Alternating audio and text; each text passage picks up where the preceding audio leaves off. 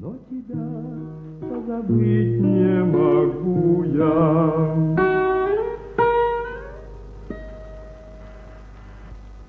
Ну вот и все. Но почему я не слышу овации? А где же все? Я же говорил, что не выдержат.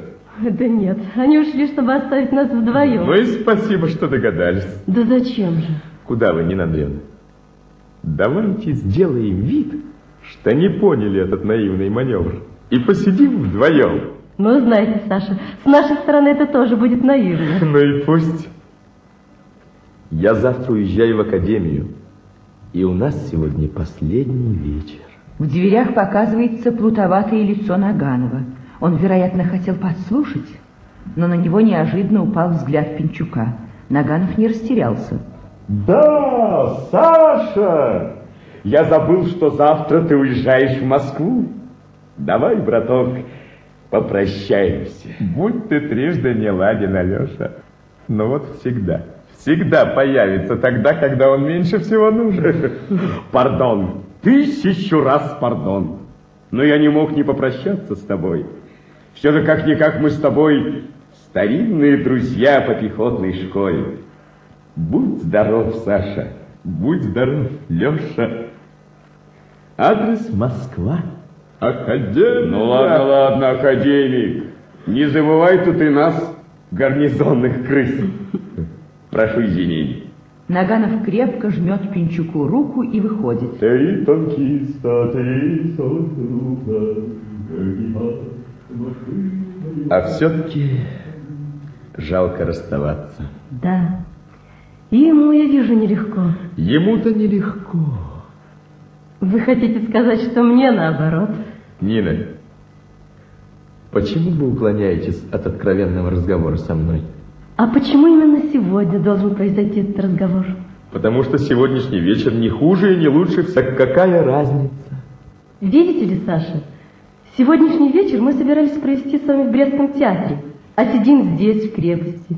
Видите, какая разница? Мало ли что может быть в гарнизонной жизни. Может быть, действительно приезжает инспекция. Может быть, учебная тревога назначена на сегодняшнюю ночь. Нет, Саша, на границе назревает что-то сильнее наших с вами чувств.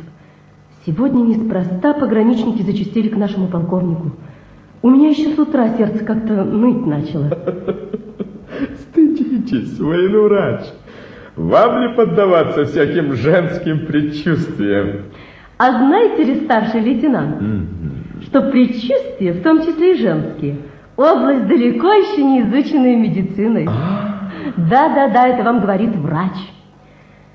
Нет, серьезно, моя тревога еще более усилилась, когда после визита пограничников полковник вызвал меня и потребовал дать краткую сводку о наличии медикаментов и перевязочных средств в госпитале.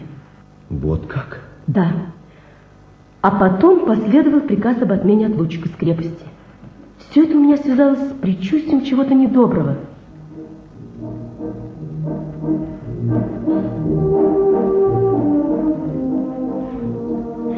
Вот слышите? Они ушли и танцуют. И вы думаете, им весело? Нет. Их тоже мучает предчувствие, и они хотят заглушить его. Я же видела это по их лицам. Нина. Входит начальник гарнизона полковник Ермашов. За ним комиссар Колесников. Ох, прошу извинить. Мы не помешали вам? Никак нет, товарищ комиссар. А вы за что извиняетесь, товарищ полковник?